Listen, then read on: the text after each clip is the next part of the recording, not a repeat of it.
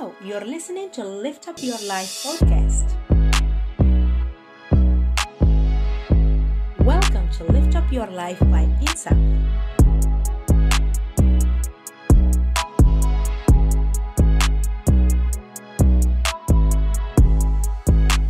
Podcast number 10. Good day, everyone. Is there a goal you want to accomplish, but you just can't seem to follow through? Maybe you know exactly what you need to do, but just can't seem to do it. Perhaps you're frustrated because your lack of self-discipline is affecting your confidence, your career, your mental health, your weight, or even your relationship. If your ambition and ready to take your life to the next level just need a little more motivation and support, this podcast is for you. First, let's look at the meaning of self-discipline. So self-discipline is the ability to control yourself and to make yourself work or behave in a particular way without needing anyone else to tell you what to do.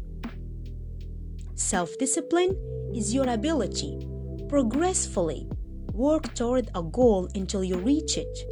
You will work day after day, week after week, year after year, until your purpose is fulfilled.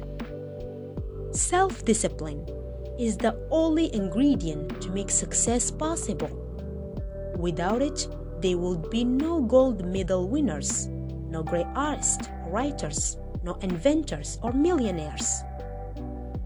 Basically, discipline is the bridge between goals and accomplishments. That's why self-discipline is more way important. It's a critical factor. Whether you want to lose weight, eat better, exercise more, spend less, be more productive, be positive, or better relationships. Generally, to start any habits, you must have self-discipline. But here is a question. If self-discipline is so effective, why don't people have it? Because we're living in a quick fix society. Really, everyone wants to become overnight successful. People today are becoming more and more afraid of commitment. They are afraid to commit themselves on one career. They are afraid to commit themselves on one relationship. They are talking about leaving their options open. Automatically, these people are very much committed to failure because a lack of purpose. No pain, no gain. It takes years of work, hours of practice. No one says it will be easy, but it will take time till you adapt. Believe me when I say, the great cause of failure is self-discipline. Successful people have one thing in common. They set a goal and work step by step every day. Every day. That's the only way to build the habit till you adapt with it and it become your lifestyle. So how to build self-discipline? How to be disciplined for good? Here I would like to share with you some strategies from my own experience to build and maintain self-discipline. The first step, seek out a role model or a mentor. To be a self-discipline, you must find someone to inspire you by their discipline. This person can give you a hope and a possibility, the belief that if he can do it, so can I. The second one, don't wait for it till it's fair right. Well, if you're working to improve yourself, means changing up your normal routine, which can be uncomfortable and awkward, sometimes unpleasant. So just go for it. Don't wait till it's fair right. The third step, forgive yourself and move forward. The key to keep moving forward is to make a new way of thinking. rapid in guilt, anger, fear, or low self-esteem. These emotions will not help you to build and improve self-discipline. Let's be realistic. Sometimes every problem of self-discipline is not a problem of information or discipline, rather of emotion. Self-control is an emotional problem.